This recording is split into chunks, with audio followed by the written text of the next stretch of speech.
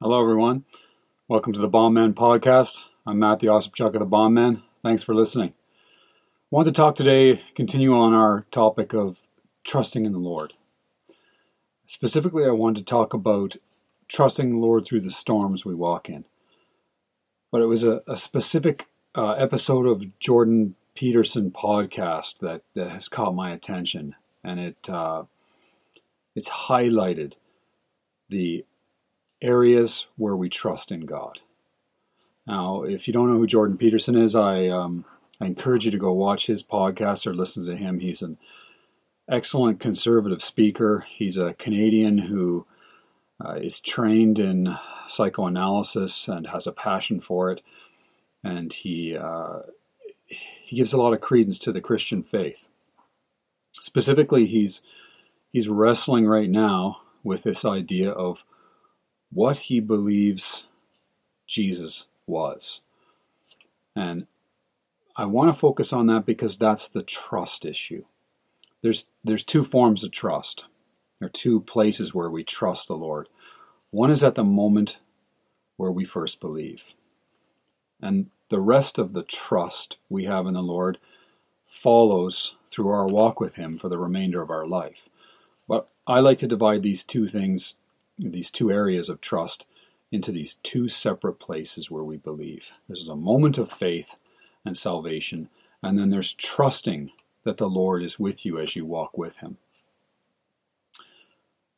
Again, as I said, I encourage you to watch Jordan Peterson's reaction, specifically when he is contemplating that Jesus is both, as he refers to it, the narrative version of Him and the objective. In layman's term, I think what he's pointing at is this. Jesus is both God and man. And Jordan Peterson has a just breathtakingly honest approach to this, and I applaud him and I support him in his walk and how he's trying to determine what he makes of it. He uses the term terrified.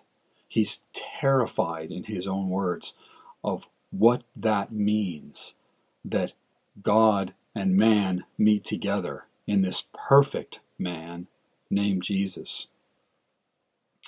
I believe that's the place where we start. And Jordan Peterson is not the place he's at, and the terrifying nature of these issues he's talking about is not uncommon. We can look back to see Job when he was first confronted with God. And though he was a proud man before that, as soon as he was able to see who God was, he, in his own words, repented in dust and ashes. Isaiah, as he experiences his vision of God and a heavenly throne room, and even though Isaiah was a amazing prophet and used by God in a phenomenal way. Just look at the scripture that's devoted to Isaiah's writings. You'll see this.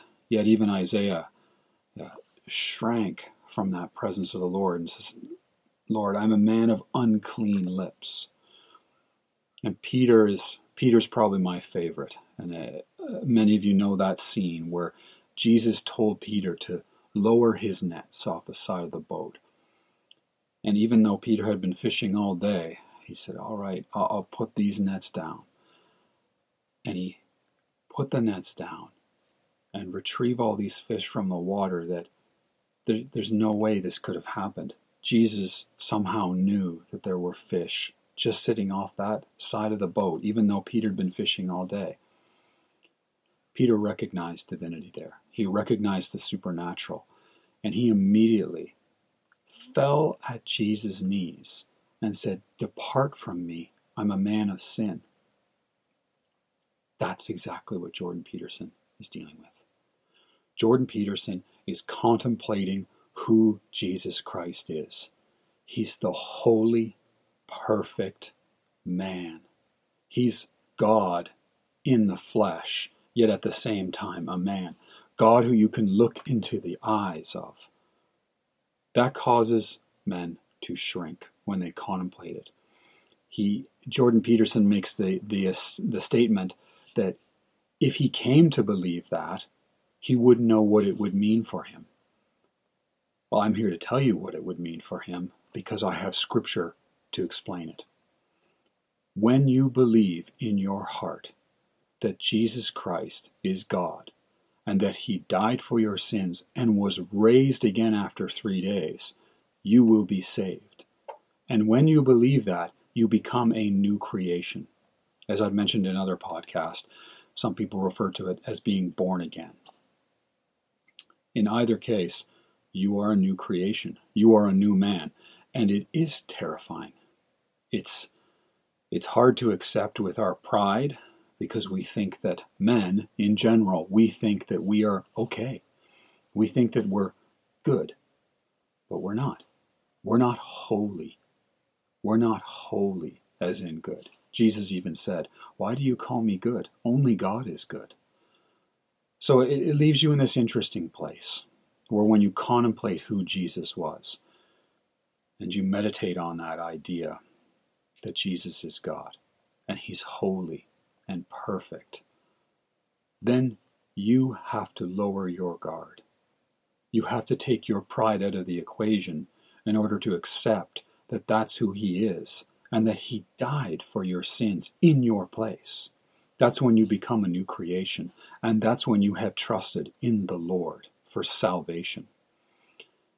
It's at that point that we leave, or not leave, but we continue and start the journey of walking with the Lord.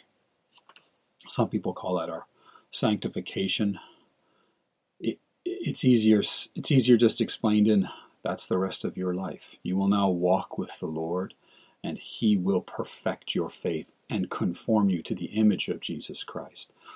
Not in power, but in how you react and how you fellowship with your brothers and sisters. You will learn to be holy, and he will perfect that in you. I'm not saying in this life either.